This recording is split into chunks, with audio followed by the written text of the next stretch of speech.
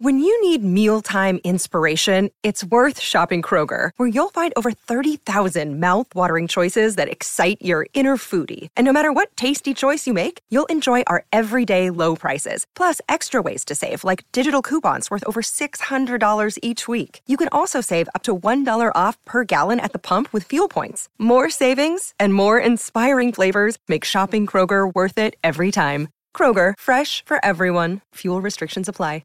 Another day is here, and you're ready for it. What to wear? Check. Breakfast, lunch, and dinner? Check. Planning for what's next and how to save for it? That's where Bank of America can help. For your financial to-dos, Bank of America has experts ready to help get you closer to your goals. Get started at one of our local financial centers or 24/7 in our mobile banking app. Find a location near you at bankofamerica.com/talktous. What would you like the power to do? Mobile banking requires downloading the app and is only available for select devices. Message and data rates may apply. Bank of America N.A., member FDIC.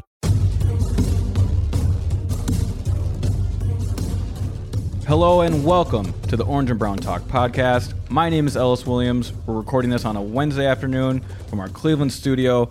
I'm joined by fellow Browns beat writer Mary Kay Cabot. Mary Kay, how you doing today?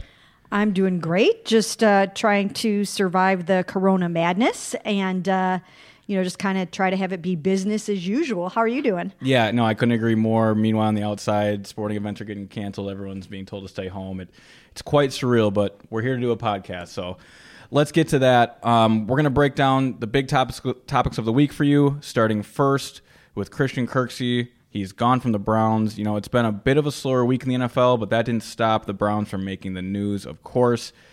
As I said, on Tuesday, Cleveland announced they were releasing Christian Kirksey after 6 seasons here. Kirksey was a third-round pick in the 2014 draft, but he's only played 9 games over the past 2 seasons. So, Mary Kay, first it was Joe Schobert, and now it's Christian Kirksey gone. How did we get to this point with Kirksey over the past few days between his negotiations with the Cleveland Browns? Well, I think when you look back to the torn pec last year that happened in week 2, it required surgery. He missed the last 14 games of the season. And when that happened, I think most of us thought, this could have been Christian Kirksey's last game in a Browns uniform. That was sort of the reigning thought.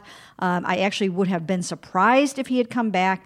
And if he had done so, he would have had to take a pay cut to do that. Now, they did want to re-sign him. They do feel that he has value. They just did not want to pay him the $7.75 million he's due this year. He's also under contract for $8.25 next year. So it's not that they didn't want him. They recognize his value on and off the field, team leader, great in the community. But right now, once again, keep remembering, it's right player at right price for the Cleveland Browns. They will be judicious. This wasn't a fit for them. Yeah, and that's really what we've been talking about with Christian Kirksey all along was the talent is there, the health hadn't been, and then the number had to make sense. And whether it's Joe Schobert or now Kirksey, that seems to be the situation. Mary Kay, have you heard anything? Have you learned anything about the interest in Kirksey around the NFL? Does it seem like this is a guy who's going to be signed and has suitors? Yeah, I think so. And the good thing for Christian Kirksey is that he got a jump on free agency. And sometimes that really, really helps a guy. Now, as of yesterday, he already had 3 visits set up. I was told that was just the sort of the tip of the iceberg in the interest in him. And I heard that one of those teams was the Raiders that he was visiting. So I think he will probably be signed fairly quickly. And, he might want to grab a spot before Monday hits because, as we all know, on Monday, legal tampering begins. And what does that mean? It means that teams and agents and teams are allowed to work out the parameters of a deal with a player. And they can't sign it. They can't actually come to an agreement, but they can start talking to a guy. And a lot of times they actually wind up getting the deals, done in those first 3 days of legal tampering. So I think it would behoove Christian Kirksey to get the best deal that he can over the next few days. Now, again, what is that? Sometimes you can make way more on the open market than you could with your previous team. Completely. Just because the Browns didn't want to pay him $7.75 doesn't mean that someone else won't. If someone thinks he's healthy, he could hit the jackpot. Yeah, so Mary Kay, you've, of course, been covering Kirksey's entire career. You understand where the Browns are now, where they want to go. just from a roster standpoint, an analysis standpoint, what's your gut tell you? Do you think the Browns made the right move here, letting go of Christian Kirksey? Well, once again, ideally, if they could have gotten him back at a reduced, if he had taken the pay cut, then I think that would have been the best of both worlds for everyone. But I think even he needed a change of scenery. Sure. I think that it was time for him to maybe go somewhere where he can win, maybe not start all over again with yet another defensive coordinator, another head coach. Sometimes it is just time to move on. And this was the opportunity for him to do that, even though he always wanted to be here when the turnaround happened. And he always felt it was just around the corner. Yeah. And that was one of the things that you had to love about Christian Kirksey. He was optimistic. He was so all about Cleveland and about this team. And it didn't matter the craziness, the insanity that ensued the whole time he was here. He wanted to be here. He wanted to finish his career here. So I think this is a great opportunity for him. Hopefully for him, he won't go somewhere, where it goes in the wrong direction. Then all of a sudden the Browns start winning, because that would be unfortunate for him if he ended up in a place that wasn't winning and when the Browns start winning. So, I think it's going to turn out the best for both sides, especially if Christian has some of that joy that I've seen some other guys have when they leave here. Yeah, last week I shared my one and only Christian Kirksey story. It was not knowing or understanding that he was the dog check guy. I got here in week 2 and hadn't had an opportunity to meet Christian or even see him in an open locker room setting, because he, of course, was hurt in the first week. So what I want to ask you next, Mary Kay, is with Kirksey leaving and then Joe Schobert, as you've reported, likely not returning, how do you think Browns fans should be feeling so far about this new regime? Look, I think it's completely unfair to judge them before this whole offseason is over. In fact, before even the preseason begins. This roster has a lot of work, and it's completely unfair to say, hey, if the Browns started today, their starting linebackers would be Mack Wilson and Taki Taki. Again, it's an unfair argument. But from what I've gathered from talking with fans, sourcing Browns Twitter, all these types of things, Kirksey and Joe Schobert were two real fan favorites for not only how they played on the field, but who they were in the community and how they carried themselves.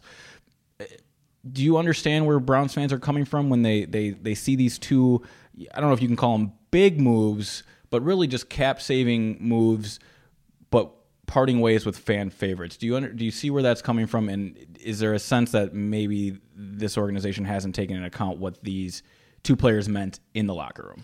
No, they know exactly what these two players meant in the locker room. Andrew Berry was here for these guys. Andrew Berry was here for the drafting of Joe Schobert. He was also here when the Browns, under Sashi Brown, signed Christian Kirksey to a new 4-year extension worth $38 million, $20 million guaranteed. He understands these guys. He knows these guys very, very well. So it's not that. This is business. Yeah. This is business.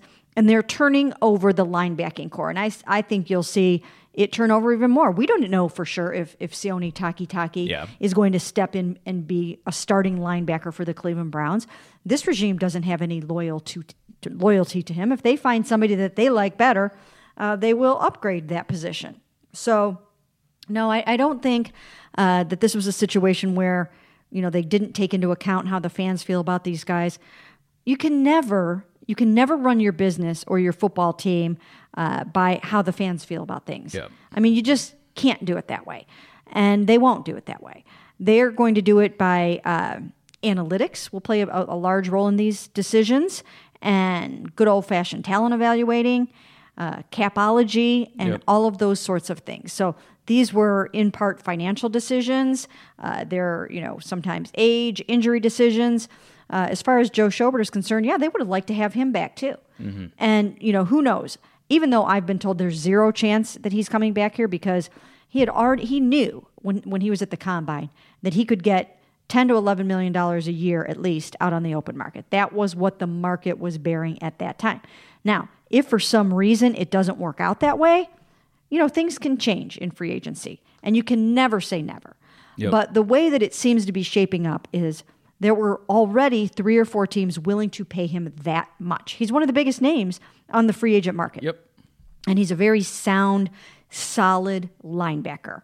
And I think, there's just not a lot of guys out there like that. So once again, it's right player, right price. They just didn't want to pay him a minimum of 10 to 11 that he can get out on the open market. Yeah, and I think that's where fans land differently with this and maybe awkwardly on this situation, because two things I want to mention that you said there, Mary Kay. You mentioned analytics, so then fans will be like, oh, this is a decision based on solely numbers and not who the person is, which that's fine, but that's also just another way of saying this is business. I think in the NFL and really in major sports in general, you have the player side and the team side, of course, and you can't, look down on these players for going to get the biggest payday they possibly can get, because who knows how long they'll be able to command big contracts like that. And on the other side, you can't blame the Browns' new regime for wanting to reshake that linebacker room. What I find interesting in the situation is that, like you said, with Joe Schobert being one of the bigger names in linebacking free agency, the Browns are in a situation where they need linebackers, but also the two that they let go will now be two of the top, 7, 8, and 9 linebackers in this class, with Schobert being towards the top. And depending on Kirksey's health, he can be towards the top too. So again, like you said, I just think it lands with timing and situation and really a change of scenery, which is why these two sides couldn't meet. Yeah, and you're right about that. The thing about free agency, a lot of times, and I don't know what the analytics are on this, but a lot of times those players don't go on to have tremendous success with their next teams. Right. Sometimes they do, but generally there's a reason a guy is hitting the free agent market. Yep. Again, sometimes not. We've seen some wide receivers like Amari Cooper go on to have tremendous success with their next teams. Sure. We've seen some cornerbacks go on to have tremendous success with their next teams. But a lot of times you hit the free agent market because your previous team didn't feel that you were worth that kind of money. Yeah. And really free agency in a way is a really inefficient way to build your team. You're paying top dollar to get that player. Jamie Collins comes to mind. Right. A Patriot. Cleveland pays him, and then the Patriots can get him back at the number that they didn't have to pay him at. Right. So I totally understand where you're coming from there. And with cap guys, smart guys like the Browns have brought in, you see why paying top dollar for linebacker spots aren't where they do it, and where they probably will rather do that is on the offensive line. Yeah, the offensive line will definitely be a priority. But if you look at the way the Patriots do this, as you mentioned, they'll wait until that first kind of crazy wave of high spending, for the most part, goes by the wayside, and then they find role players after that. They will find a guy that you can plug in to do something very key for you at the right price, probably in some cases a minimum price. Yep. So those are the kinds of things that some of these smarter teams know how to do. Yeah. And I think that Andrew Berry is going to be extremely smart in how he spends the money. Mary Kay, that's a great point, because you find efficiencies in paying top dollar in free agency, but the teams that can find those middle ground players and convert them into fulfilling their full potential is where you strike gold. Zadarius Smith of the Green Bay Packers comes to mind this previous season, in the running for Defensive Player of the Year. He was, I don't want to call him an afterthought in Baltimore, but he was more of a role player there who couldn't find his spot. The Packers bring him in at what at the time was a higher number, but then he completely outplays his contract and grows into one of the better defensive players in the league. And that's something both Barry and Stefanski, and really Joe Woods on the defensive course, will be looking at to maximize free agency here. Absolutely. And I mean, even when you look at the Patriots, they'll take a guy like Danny Shelton that he just really didn't live up to his first round status with the Browns, but they found a role for him. Yep. And they paid him an amount of money that they were comfortable with. Yep. They did that with a lot of guys. I mean, they brought Jason McCourty back there.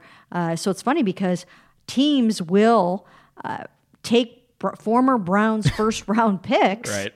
and kind of turn them into something and Yep. get a little bit more out of them. Yep. And, and that's why you see the Cam Irvings and some of these guys, Sure. end up elsewhere and actually contributing to another football team. So I think that's what we're going to see a little bit more of here. I don't necessarily think you're going to see Andrew Berry go out and pay top dollar for 6 free agents, Right. and go all gaga over these guys and spend like crazy. It's going to be smart. I think he'll try to make some trades, and I think they'll look for some role players, and it'll be very interesting to see how they approach it. Yeah, Mary Kay, I couldn't agree more. Too often have the Browns' trash turned into other teams' treasures, and Andrew Berry will try to flip that going forward. Like we did last week with Joe Shorbert. I don't want to turn this into an in memoriam thing, but it really does turn into that when I ask you this. As I said, you spent a long time covering Christian Kirksey's entire career. Any stories, any memories you have with Christian Kirksey, as it seems like his time and your time covering him with the Browns comes to an end here? Yes, actually, I do have a thought about Christian Kirksey. Christian Kirksey and I, we've spent the past 6 years working together on a professional basis, and there have been a few times where he has disagreed with some of the things that I've written about other players. And so he and I have kind of clashed on those things a little bit. And we've actually had to talk it through.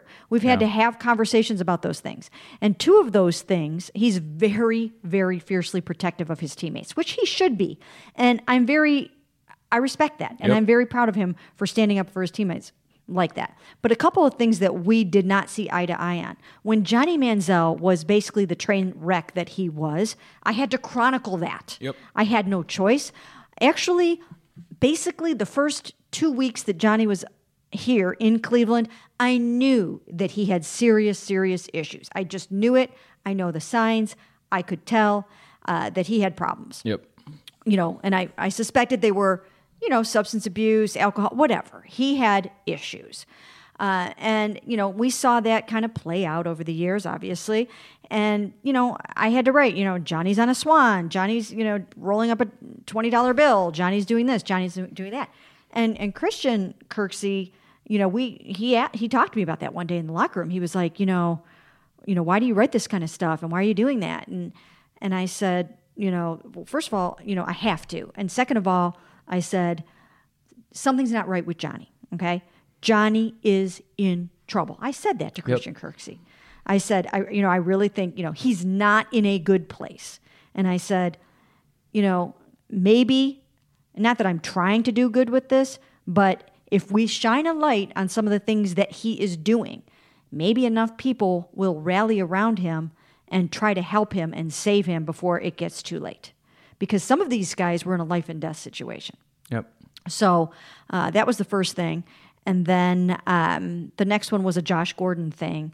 I wrote something about Josh Gordon was supposed to be completely 100% on the straight and narrow. And I had several sources tell me that he was, out in a bar again and, whatever.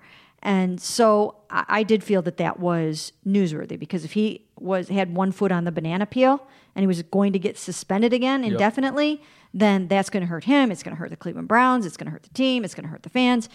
And so I did. I wrote about that. And he did have, he did question that. I think he called me out on Twitter about that. And so, it was another one of those situations where we had to kind of talk it through. Our missions were misaligned, shall we say. His was to protect his teammates. Mine was to do my job and write what I needed to do from a news standpoint. But the good part about it is that we always were able to work through it. We worked through it, and we remained, I don't want to say friends. That's probably not the right word. But we remained colleagues, and we maintained a mutual respect for each other.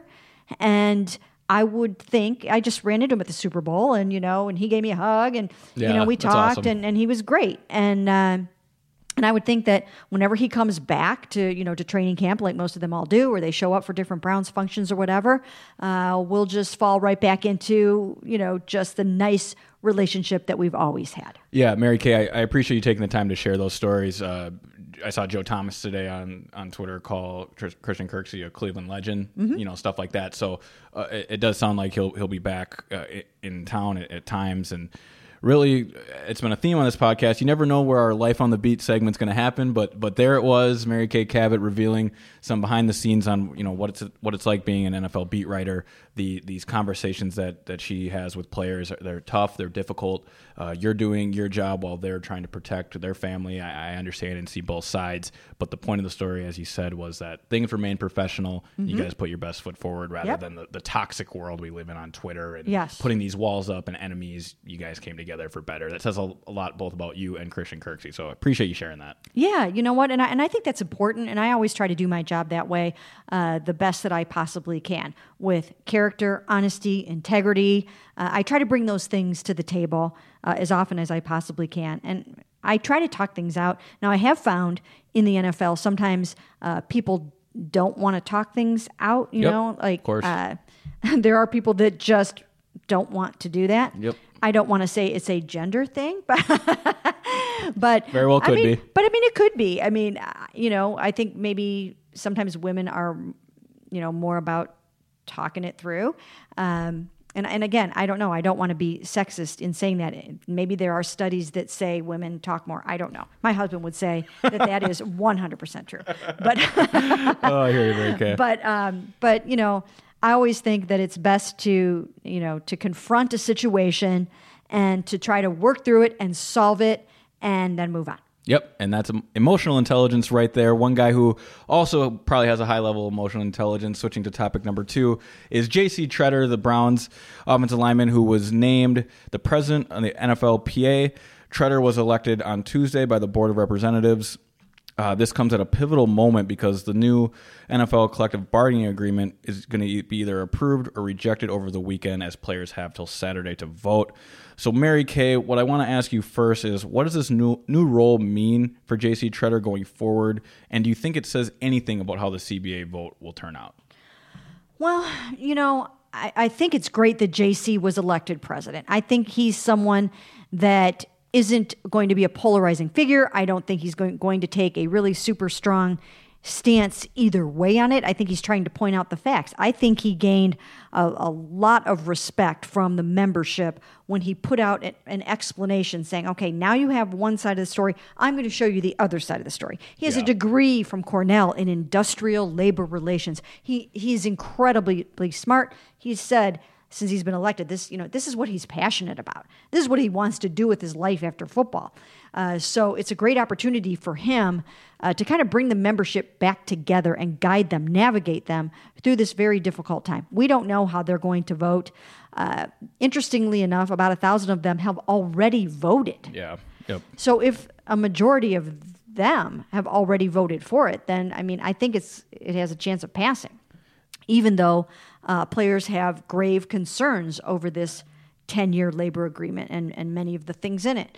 But I think that J.C. Tretter is a great choice for this. I think he'll calm the waters. I think he'll apply a lot of logic, reason, and knowledge to the situation.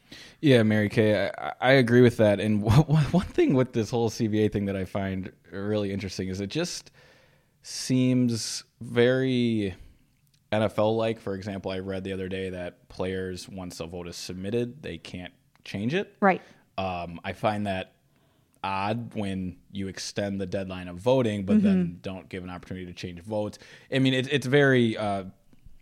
You can tell who has the power in situations like that. Just right. That's how I read it and how I'll say it.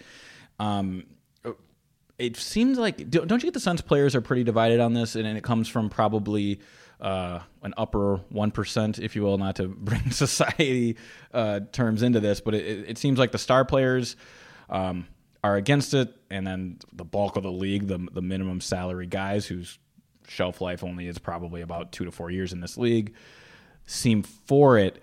It's probably a good thing that, and the reason why this stuff happens now rather than when reporters have access to an open locker room to gauge how people feel about this. But let's say the Browns locker room was open right now, do you feel like if you hopped around, you'd find a pretty big divide even within the Browns locker room? And then we can put that over the whole NFL. Do you get that sense that players are divided over this? Well, I do, but I also get this sense, and I really got this after reading J.C. Tretter's explanation and breakdown of the potential drawbacks.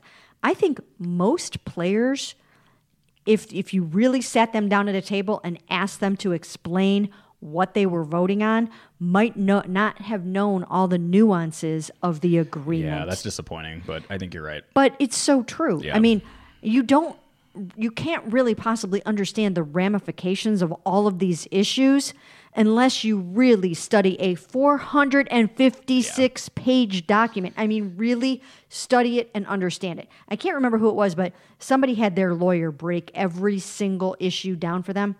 And I have to go back and look. You may have seen that. But somebody broke down all of the issues in a way that you can really understand. The Sports Illustrated piece? I mean, is that what it was? I mean, which of these players were really going to sit down with a 456-page document, study it, and really understand it? There have been so many times where I have tried to understand aspects of the current CBA. Yeah. Let me give you an example, like the drug policy. And everybody always says, oh, it's in the drug policy. Go read it. So I'll go back and read it, and then I'll read it again and read it again.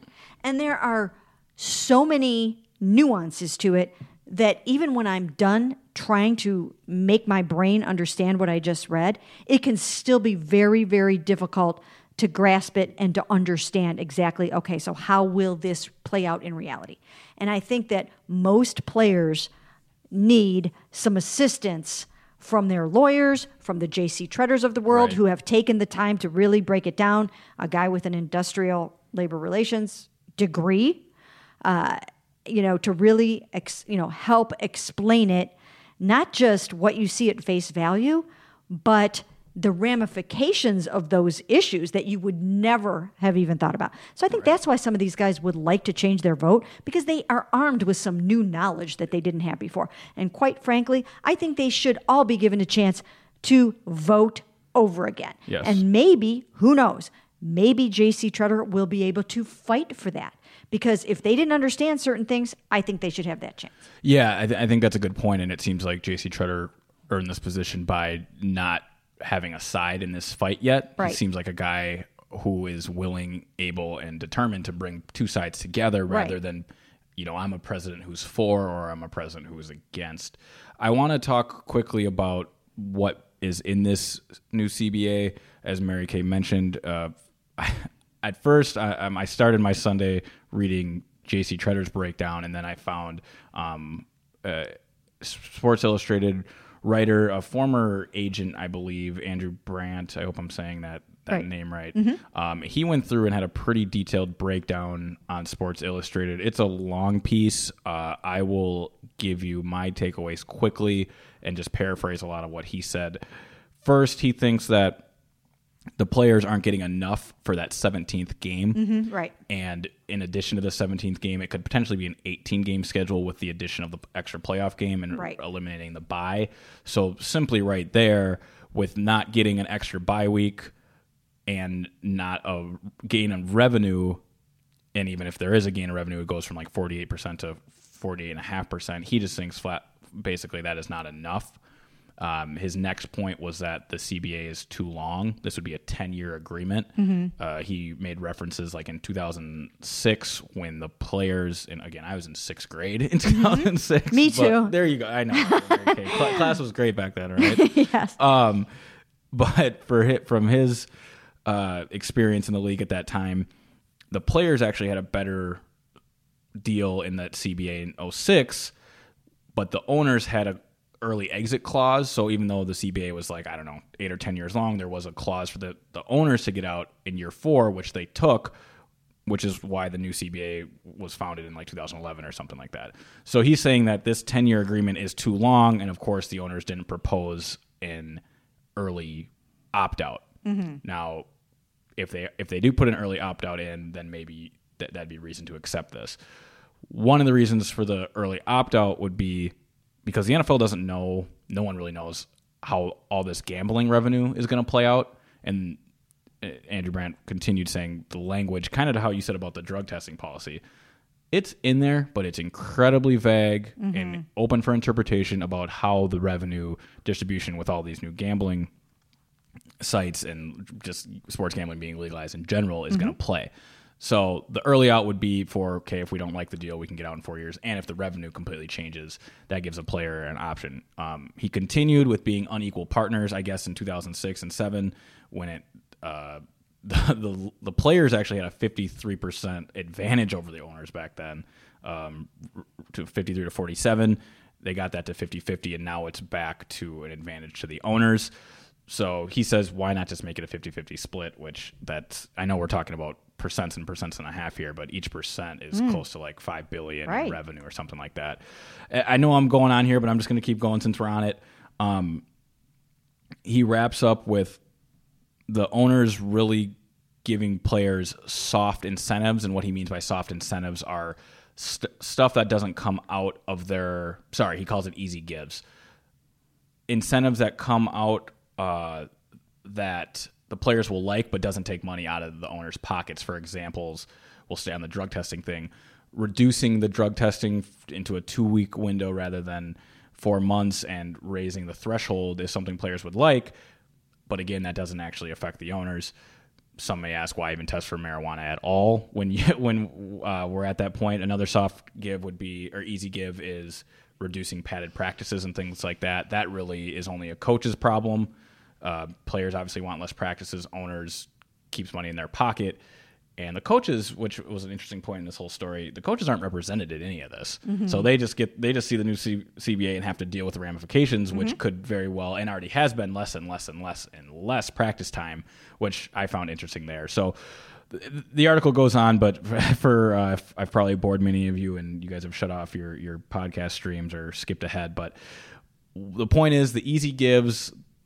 The deal is too long with no opt-outs for the players, and there hasn't been enough compensation for the 17th and possibly 18th game. So, Mary Kay, that's how I spent my Sunday, learning about the CBA. And everything I just said, I hope the players are know that and much more. I mean, I read probably 1,200 word story. I hope they are even deeper, because you're right, Mary Kay, it seems like you need a law degree, or at least a pre-law degree, to get to the bottom of this.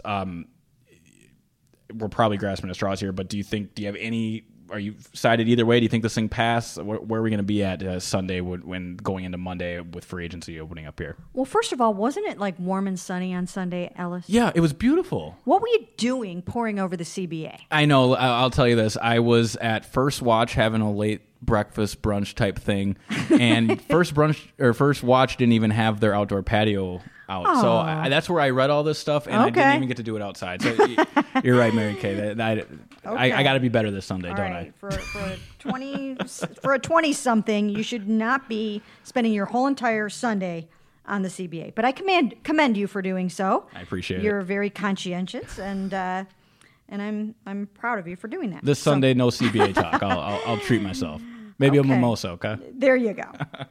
Celebrate St. Patty's Day this There we go. Sunday. I'm going to have to do that in quarantine, it sounds like. No parade, but no parade. I'm sure there will still be a few establishments open over the weekend. Yep. Should we move on from CBA, or do you want to? Well, just very quickly, I think they need to go back at this. I think there are too many question marks. I think, especially as pointed out by J.C. Tretter, there's still too many question marks. I think that they need to give this another look, and I don't think that if they don't pass this in this vote, that's going to be the end. There will be a revised CBA, and there should be. Right, and to put a bow on this, I read today that I guess Aaron Rodgers is pretty upset over all this. He sent out a detailed email to his teammates saying why it's not a good deal, and probably how many of us react in our work setting when we get an email thread and kind of pass it along. He didn't like the feedback he got because his teammates were essentially radio silent. The report said that players just didn't respond to him. So if you have guys passionate one way or another over this, it doesn't seem like you can pass something that has such divide, especially for a 10-year working window. So I think you're right, Mary Kay. This thing needs some more work, and we're not done covering this by any means. Switching to our third topic here, our last big topic. We're going to play a little game, Mary Kay. I'm calling it In or Out. And for anyone listening who may get on Twitter and bash me or saying I stole this from Bill Simmons and Ryan Russillo's Sunday podcast, you're right. I did steal it. They do an In and Out segment, and now we're going to do it here. But whether you call it In or Out or Buy or Sell or Dope or Lame, whatever the title is, it's the same gimmick.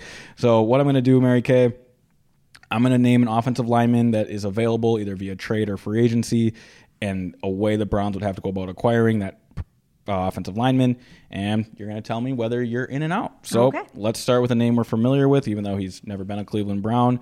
Washington's left tackle Trent Williams. The Browns would have to trade for Trent Williams and then extend him. Mary Kay, are you in or out on that? I am out on that. I just feel like it's a rich enough left tackle class that they can find their left tackle of the future at number 10 overall. I don't think that they need to give up the compensation it would take to get Trent Williams, which I don't think it would take that 10. I think it would take a second and something else. But then you've got to turn around and make him arguably probably the highest paid left tackle in the NFL. We know he's not happy right now where he's at. And I remember there's this little old story that I always love where these people move into this small town and they stop in the general store and they ask the guy at the general store, will we be happy here? And he says, were you happy in the last place that you were? Wow, and that's good. And so I always think of that. That's good. And so, you just have to wonder right. About that kind of thing. Now, he's got a lot of water under the bridge in Washington. Again, he does have Bill Callahan here, and I'm sure Bill Callahan really likes him. So the Browns have all the inside intel that they need. But, he is 31. He's going to cost a lot, and I think that they can find their guy at number 10. Yep. Mary Kay, I agree with that. I am out also. All right. Browns sign 38-year-old left tackle Jason Peters, which will probably be a 1 or 2 year deal. In or out? I'm going to say in on this, and maybe not as the left tackle, but who knows? Maybe he could come in and play right tackle or be a swing guy, and I wouldn't do it for, I wouldn't break the bank for it, but I would absolutely give him a good, strong look as, maybe he breaks in the new left tackle, okay? Maybe he comes in and he starts for a year or two, and then you have your, whoever, Andrew Thomas. I'm always stuck on Andrew Thomas. Maybe then he slides in there after a year on the right side or something like that. So I'm going to say in. Yeah, Mary Kay, once again, I'm agreeing with you here. I'm in on it. Of course, the money needs to make sense. Well, off the top of your head, what was Greg Robinson making last year? Like 12? Was it that? No. It wasn't that much. It was like in the 6. Oh, he was range. that low. Okay. 7, 6, 7, somewhere around there. You'd have to pay Peters a bit more than that, but if around the 9, 10, or 11 range, that's not terrible for a year. Like you said, plug him in at left, whether it's Thomas, or a guy like Tristan Wirfs who could play right, or even playing him at right tackle and having your number 10 overall pick come in and play left tackle. I think that one makes sense. Let's look at one more tackle here. In or out, Browns give a possible record-setting contract to Titans right tackle Josh Coughlin. In or out on that one, Mary Kay? It's Jack, but that's okay. Jack. Yep, that is my producer who writes my notes must have messed that one up. Whoever does that, I got to talk to them. That's okay. Just kidding. I do all my own notes. That's my mistake. That's okay. Jack Coughlin, Mary Kay. In or out? It's hard to remember all these free agents coming available. I hear you're only going to get crazier next week. Oh, it's going to be nuts. I am going to say in on this one. Right. I think that, he had a great year last year. He was one of the top-rated tackles in the NFL. He's going to cost a ton of money, but the Browns have some money to burn right now, and if you're going to do it, you might as well try to protect and keep Baker Mayfield upright as much as you possibly can. He's your investment. He's your franchise guy. If they are going to help him become what he needs to be, you need to surround him with a good offensive line, good skill players. So I am in on Jack, not Josh Conklin. Jack, not Josh Conklin. I think we got a new nickname here now on the Orange and Brown Talk podcast if he ever does become a Brown. I think I agree with you once again here, Mary Kay. We started the show talking about linebackers, Joe Schobert, Christian Kirksey. I can see why the Browns didn't want to spend money there, but if you're going to break the bank or spend, drop your biggest stack on a group, I think it's offensive line. It makes a lot of sense. The Oakland Raiders did it a couple years ago, and though their success isn't where you'd want, they had solid offensive line play, and that's one of the hardest things to find in the NFL. So I think that one makes sense. We got one more here. The Browns giving a similar record-setting deal to Patriots guard Joe Thuney. Mary Kay, in or out? Once again, I am in on this. They have the money. They're going to have even more money. They just cleared $7.75 million in cap space by letting go of Christian Kirksey. I think that they might end up clearing out some more cap space. I keep waiting for something to happen with Olivier Vernon. I don't know. I mean, I would be very, very surprised if he's back at $15.25 million. It's not guaranteed. Makes no sense. That's the highest salary on the team right now. Yep. It doesn't make sense to me. So I don't know what they're waiting for. I don't know if they're trying to renegotiate it, restructure it, whatever. But I think they're going to have some more money. And I would give that money to Joe Thuney. Then you shore up that whole right side of the line. You're super strong all across the board. That's what they need. So just to quickly rehash this, I like this exercise. It made me realize we could see a Browns offensive line next year. We already expected to be retooled, but now that we're actually putting names and faces into these spots, we could see a new left or right tackle with the 10th overall pick, a 1-year deal for a guy like Jason Peters, and then big contracts for Jack Conklin and Joe Thuney. I mean, those are 4 solid offensive line options that all feel tangible and possible here in Cleveland. And I will say this, I think that Kevin Stefanski, look, anyone in football, especially I would say in coaching, knows the importance of a strong offensive line and a dominant defensive line. The game is, as cliche it is, truly is won there. I think some executives, some GMs get trigger happy and think, oh, well, if we just have, there's always that cliche, if we can just have average O-line play, we're going to be fine. I think Kevin Stefanski may have learned something this year in Minnesota, really his past 2 or 3 years in Minnesota. For anyone that doesn't follow the Vikings or is unaware of the Vikings O-line situation the past couple years, they had some terrible options at offensive tackles, but specifically left tackles, similar to the Browns. I would say almost the Vikings situation was worse. They had Alex Boone there for a little bit. They had a bunch of older guys who were getting hurt. I think one of the Longs had one last stand there in upper 30s. And the Vikings really struggled. It didn't matter who they had back there at quarterback or what they were doing on the perimeter when your guys can't hold. They slowly worked on rebuilding that O-line and did over the past 2 years. But then this year, Kevin Stefanski, offensive coordinator, playing against the San Francisco 49ers, and now his defensive coordinator, Joe Woods, you saw what the 49ers defensive line was able to do with the Vikings offensive line, and everyone in Cleveland knows what the 49ers defensive line did to the Browns offensive line. So Stefanski has had some tough years dealing with a poor offensive line and knows, I think, firsthand how important it is to invest in that group. And it really gets the sense that that's where a lot of these assets this offseason are going to go, right, Mary Kay? Is that the sense you're getting? Yes, that is absolutely it. And depending on how this shakes out, Ellis, it could line up for a really great nickname, because it could be a bunch of J's all across the board. So, I mean, you could have Jack Conklin. You could have then Joe Thuney. Yep. You could have J.C. Treader. You could have Joel Bitonio. Hey. And then you get to left tackle, and you could end up with Josh Jones. That works. Right? That works. You could have Jedrick Wills, right? Yep. So they could have the 5 J's. So you could have 5 J's there, and the J5. The J5, yes. There you go. Did we just do that here? I think we did it on the Orange and Brown Talk podcast. Can we trademark something in here? We got to figure that out. Yeah. So you see all kinds of marketing possibilities here, and you know that they would be really, really good. So I think it's all lining up perfectly. And you need stuff like that, not for another Minnesota reference, but you guys are probably used to this now. But like the Purple People Eaters, you know what I mean? Yeah. When you got that group up front. The J5. I think we found something there, Mary Kay. Absolutely. So it seems like, of course, not a reality yet, but we'll find out soon with free agency next week and the draft right around the corner, what's going to happen on this offensive line. We've been talking about it forever, and we probably will see some results here soon. All right, listeners, we're going to take a quick break and then come back with our Around the NFL segment and answer your submitted Football Insider questions, so don't go anywhere. Hey everybody, it's Dan. I want to tell you about Football Insider. It's our texting service. Mary Kay Cabot, Scott Patsko, Ellis Williams, me. We text you throughout the day, Browns breaking news, analysis, the latest news, anything you want. And of course, it gives you an opportunity to interact directly with all of us. You can text. We see your texts. I'll text directly to you. It cuts through all the clutter of Twitter, Facebook, wherever else you could interact with us. This comes directly to us, and we can talk directly to you. It's also the only way that you can get your questions on the Orange and Brown Talk podcast. If you listen to that and you want to be a part of that, you've got to sign up for Football Insider.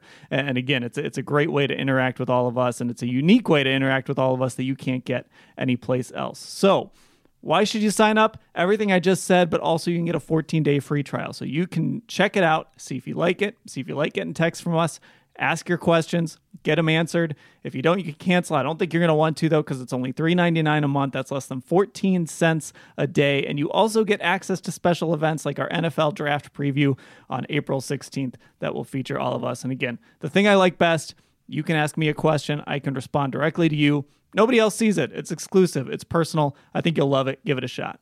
All you have to do to sign up is go to cleveland.com/Browns. There's a banner at the top of the page, or text me 216-208-3965. Again, to sign up, text 216-208-3965. Hello and welcome back to the Orange and Brown Talk podcast. I'm joined by Browns beat writer Mary Kay Cabot. Before we get into our Football Insider questions, we've got what I'm calling the quarterback carousel segment. Simply, I'm going to name a quarterback, and Mary Kay and I are going to try and predict where they'll be signed in 2020, with free agency set to begin early next week. This is our last chance to get our predictions out there in what really could be the most robust QB market in league history. So first, Mary Kay, I need to get this out of the way. Drew Brees is technically on the free agent list, but there's been plenty of reports that he's coming back to New Orleans. So I'm just getting a little sick of Twitter and people out here who, when they talk about the quarterback free agency market, they seem to list Drew Brees. I guess technically you have to, but he's not available. So we go down the list, and it's someone we talked about last week. But let's start with playa Tom Brady. It seems to be the theatrics are on full display now with Tom Brady. Again, as we said last week, he was at that Syracuse game and FaceTiming the Titans coach, Vrabel, and it seems really up in the air now. Mary Kay, if you had to pick right now, where's Tom Brady playing next year? Well, that's a great question. When I was walking around talking to people at the NFL Combine, several really smart people kept saying to me, he's going to be back with the Patriots. But maybe that's just because people cannot imagine him not with the Patriots. This is a tough one. This is a really, really tough one. For whatever reason, right now, I'm going to say the Chargers. Okay. Just to shake it up. Yeah. No, it makes sense. They need a guy. People in LA, by the sounds of it, don't even know there's a football team not named the Rams there or the USC Trojans. So one way to make a splash is by signing Tom Brady. Again, sticking with what I said last week, I got to go Patriots. I can't imagine a world where Tom Brady isn't playing for New England, and considering how 2020's been going, let's try and keep this the same. All right, Tom Brady's a Patriot. Let's just have that momentum continue. Staying with the veterans quarterbacks, Phillip Rivers. He of course is not going back to the Chargers. So Mary Kay, where do you see him landing? Oh gosh, and this is another tough one. And boy, I think that this is the most intriguing free agency period that I can ever remember because of the quarterback carousel. That says a lot. It is going to be unbelievable to see how these dominoes fall. I'm going to put Phillip Rivers in Indianapolis. Yeah, that makes a lot of sense. I can't remember off the top of my head, but there's a quarterback coach or offensive coordinator connection there with Phillip Rivers in Indy. They, one thing I think everyone in NFL media and fans respect about Indy is they're not necessarily in a win now mode, but they have such a good roster and have for years because they're built from the top down with a smart GM and president that they're ready to win whenever it comes together for him. And Phillip Rivers being plugged in that situation would make a lot of sense. I'm going to go Tennessee Titans, however, and again, it's sort of what you just said, that so many dominoes have to fall before Phillip Rivers to Tennessee can even happen. First, Tom Brady has to choose somewhere other than Tennessee. Then the Titans need to decide whether they're bringing Ryan Tannehill back or not. And then that would open the door for Phillip Rivers. So a lot of sliding doors need to happen for that one. But I think Phillip Rivers in Tennessee makes a lot of sense. He stays in the AFC. That team's ready and just needs a guy like Phillip Rivers and gives him one last chance at maybe a run or two in the playoffs. Next one, going younger, Teddy Bridgewater. He's started in Minnesota. Of course, a horrific knee injury, then spent 1 year with the New York Jets. And thank goodness he got to New Orleans where he was able to rebuild his career. Stepped in for Drew Brees this year, I believe, won like 5 games, something like that. And now it looks like he's ready to finally grab that starting spot. So, Mary Kay, where do you see a younger guy like Teddy Bridgewater going? You know what? I'm going to say Tampa right now.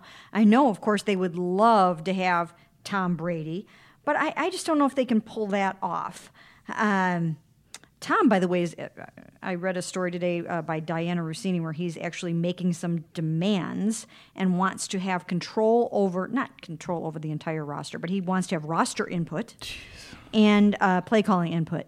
So, wow. But she actually Some reported. fascinating reporting there. Yeah, she actually reported that Bruce Arians would hand that over to him and say, of course, you've got it. Right. But short of that, I just don't know that Tom's gonna end up there. I'm gonna put Teddy Bridgewater in Tampa. Okay, and that makes sense. Tampa seems ready to move on from Jameis Winston, who we'll get to later. I can't figure this Teddy one out. Part of me says just go back to the Saints, but then that seems like they're breeding Taysom Hill to be the eventual replacement to Drew Brees rather than Teddy Bridgewater.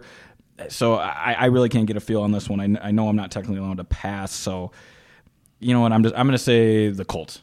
You know, he fits there. I think he's an upgrade over Jacoby Brissett, and that's a safe and healthy spot where he will have an opportunity to win some games and be the guy there. Next, sort of like Drew Brees here, but not quite. I got to put Dak Prescott on the list. Mary Kay, you don't see a scenario where Dak Prescott isn't the Cowboys starting quarterback next year, right? No, I don't. I really don't see that. I mean, I think that they'll have something figured out soon, and if not, they'll franchise him and make sure that they can get that done. Yep, Dak Prescott seems ready and in a position to go down the Kirk Cousins line of just racking up the money via the franchise tag and then cashing in. By then, if they tag him for 2 years, would probably be like 140 guaranteed at like $42 million a year. Dak Prescott, the poster boy for betting on yourself for us millennials out there. Keep betting on yourself, y'all. It works out. All right, next one. Ryan Tannehill, Titans quarterback, of course, started in Miami, then was the backup to Marcus Mariota last year, and then was one of the best quarterbacks in football, almost taking Tennessee to the Super Bowl. Ryan Tannehill, Mary Kay, where do you think he ends up? You know, I keep hearing that the Titans really would like to have him back. And obviously, like you said, he did such a great job for them last year. I think they can build on that. So I'm going to put him back with the Titans. I think that makes a lot of sense. However, I'm going to go with the Las Vegas Raiders. You catch that? I didn't call them the Oakland Raiders. The Las Vegas Raiders. It's like I prep for the show unless it's the Coughlin guy. But look, Ryan Tannehill to the Raiders makes sense to me because from what I've been reading about Oakland and really just the coverage of John Gruden, what frustrated Gruden with Derek Carr last year is he could never make a play after the initial play. Now, the best in the world at this right now is Patrick Mahomes. That guy is going to make plays on his feet, like you saw that rushing touchdown, I think against was Houston, or was that the Tennessee game? I don't know, one of the two playoff games. He had that amazing rushing touchdown before the end of the first half, and then he's extending plays, boots right, and then guys go deeper, come back to the football, and it's a first down or a touchdown. You're not going to find that with Ryan Tannehill, but what Tannehill can do and did plenty of in Tennessee's run there was extend plays with his feet, get out of the pocket, make things happen. And I think Gruden just likes accumulating quarterbacks. Don't you think? He's obsessed with the position, wants as much talent in that room as possible, and he wants to see these guys duke it out and who can be the best. I mean, watching Hard Knocks last year, just him raving about his quarterback room. He was so excited with everyone who was there. And it obviously wasn't that great of a room. So I think Tannehill to the Raiders could be a market for him if the Tennessee thing doesn't work out. All right, Mary Kay, one last one. Jameis Winston. This has been a tough one. He, of course, with the infamous 30 for 30 touchdowns, 30 picks, threw for like 5,000 yards this year. Seems to have all the talent in the world, but cannot get out of his own way with the turnovers. His time in Tampa seems up. Where do you think he ends up, Mary Kay? You know, that's a really good question. I struggle with this too. I really don't know where he is going to end up at this point because, Bruce Arians is so good with quarterbacks. Yep. If you're going to throw 30 interceptions with Bruce Arians as your quarterbacks coach, then you've got some definite kinks to work out somewhere along the line. So I really don't know. He might be one of these guys that when the music stops, that he doesn't have a chair for a starting job. So right now, I'm going to predict that he's not going to have a starting role when all is said and done. Yeah, I think that makes sense, even though if there's Winston fans out there, that's got to be tough to hear. But he's kind of played himself into the Marcus Mariota boat a little bit, and it's fitting. They both were the number 1 picks, 1 and 2, in what would have that been, 2014 or 15, something like that. And took a few years, but their time's up. And much like Teddy Bridgewater, obviously for different reasons, but I think Winston, like you said, needs to find a safe backup role where he can just reinvent himself for a couple years. And if he gets an opportunity to show he's ready to take over a team, look, quarterbacks are playing into their late 30s now, and he could see a big payday. He's only 26, and he rejuvenates himself in 28, 29. He signs a big contract at 29 or 30. His career is far from over, but you're right. I don't see a starting spot for him. So that is our QB carousel, giving you a rundown of where we think the quarterbacks are going. Mary Kay's got one more thing to add here. Go for it. Well, while we are talking about the quarterback carousel, the Browns, of course, are going to end up with a new backup quarterback. Yep. So some of these guys maybe that don't end up with a starting job will be candidates to land in Cleveland. So we got to keep an eye on guys like Marcus Mariota and guys like that. But I've been saying all along, I still think Case Keenum is the right man for the job, and it'll be interesting to find out starting March 16th if he is Baker Mayfield's backup.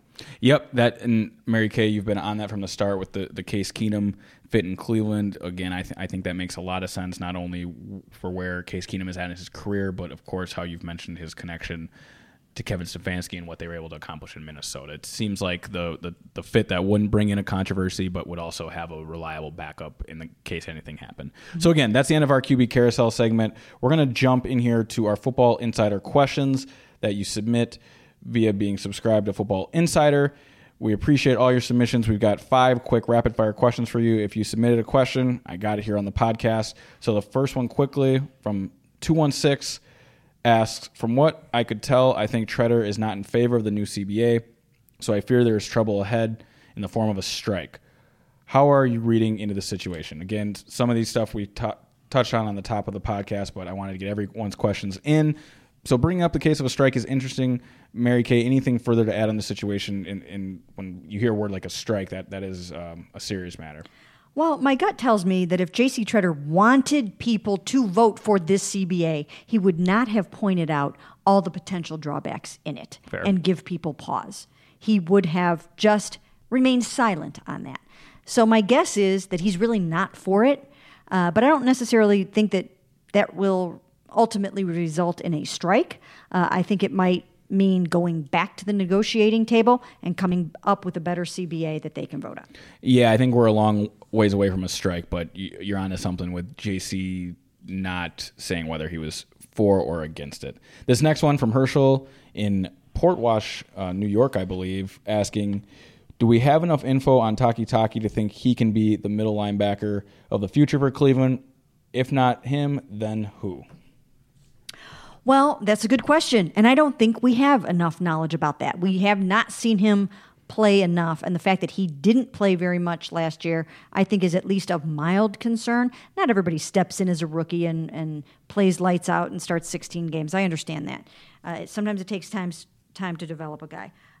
But I think the fact that the people that drafted him are gone, he's really going to have to prove himself. He's got to prove himself to Joe Woods, the new defensive coordinator, and this new regime that they don't need to go out and upgrade. Yeah, I couldn't agree more. I don't think it's just a bad sign that he wasn't able to get on the field last year, considering the Browns' defensive situations. I mean, they were one of the worst defenses in the league. They could not stop the run, yet he did not really sniff the field at all. So not a good sign, but look, one offseason can change a player's career. A new coaching staff can breathe new life. You never know. You can't throw in the towel on this young player at all, but it really does remain to be seen. Next one from the 567, again, sticking with the linebackers, asking, do we sign some linebackers in free agency? Now, when asking that, I can refer to a story our colleague Dan Labbe wrote earlier this week, breaking down the Browns' options at linebacker if they spend, a lot, a little, or not that much. At the top of Dan's list was Corey Littleton of the Rams. He's a name who's a free agent who the Browns could possibly bring in. He made $4 million last year, but it seems he's in that Schobert camp where he'll want $10, $11, $12 million next year, looking for his first big contract.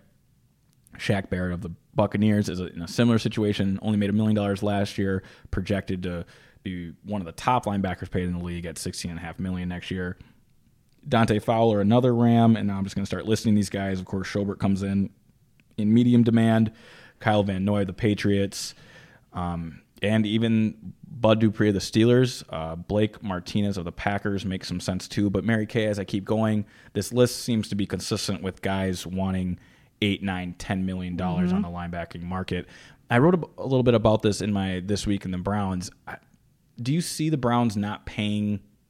Do you see the Browns letting go of Joe Schobert because they don't want to pay him double-digit millions, only to turn around and pay a different linebacker double-digit millions? Again, anything's possible, but does that feel plausible to you? I guess is how I'll set that one up. Only if it's a scheme fit. I mean, if it's a scheme fit and if it's a talent fit, and you see something in another free agent linebacker that you liked better for your particular defense than you felt about Joe Schobert, then I think they would pay that kind of money. Sure. So I think it depends on, did Joe Woods see somebody amongst these players, somebody that he liked? Does Andrew Berry see something that he likes better? Maybe somebody's, whatever, outside, inside. Yeah, I hear you. So I think it's possible. Yep. And I think that makes sense. And look, it's going to be interesting if they sign a linebacker for $11 million a year.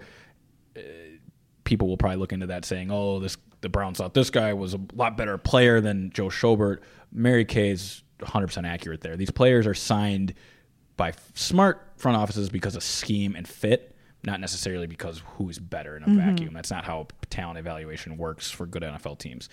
All right, from Harvey asking, do you think the Browns may go after Isaiah Simmons? So Isaiah Simmons, linebacker prospect out of Clemson, was considered like a top 15 prospect, and then he went to the combine and ran a 4.39 40, wild with his vertical, his broad jump, all that stuff. Really is a Swiss Army knife of a defensive player, can play linebacker, safety, corner, whatever.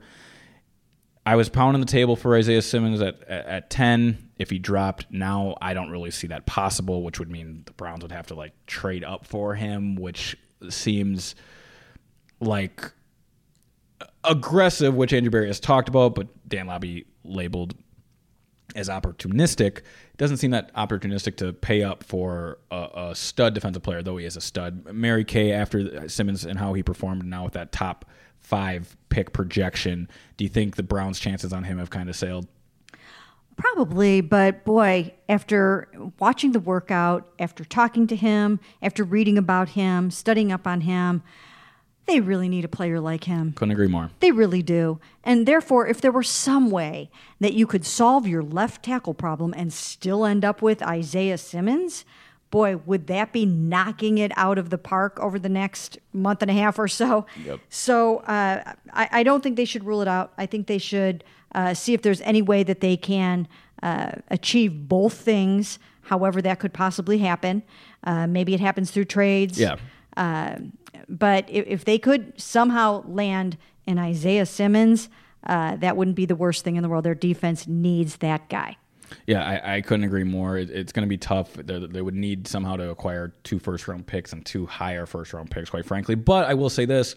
You never know if there's a run of quarterbacks or receivers. I mean, if we see 5 quarterbacks go in the top 15 picks or something, you just never know how these guys might fall. The tackles might start dropping, which then the Browns can move from, 10 to 7 and get Simmons, and then move back to 23 and get Andrew Thomas. I don't know. I'm just throwing out numbers, but for how much Draft Network stuff mock draft stuff I've done, there are scenarios where that works.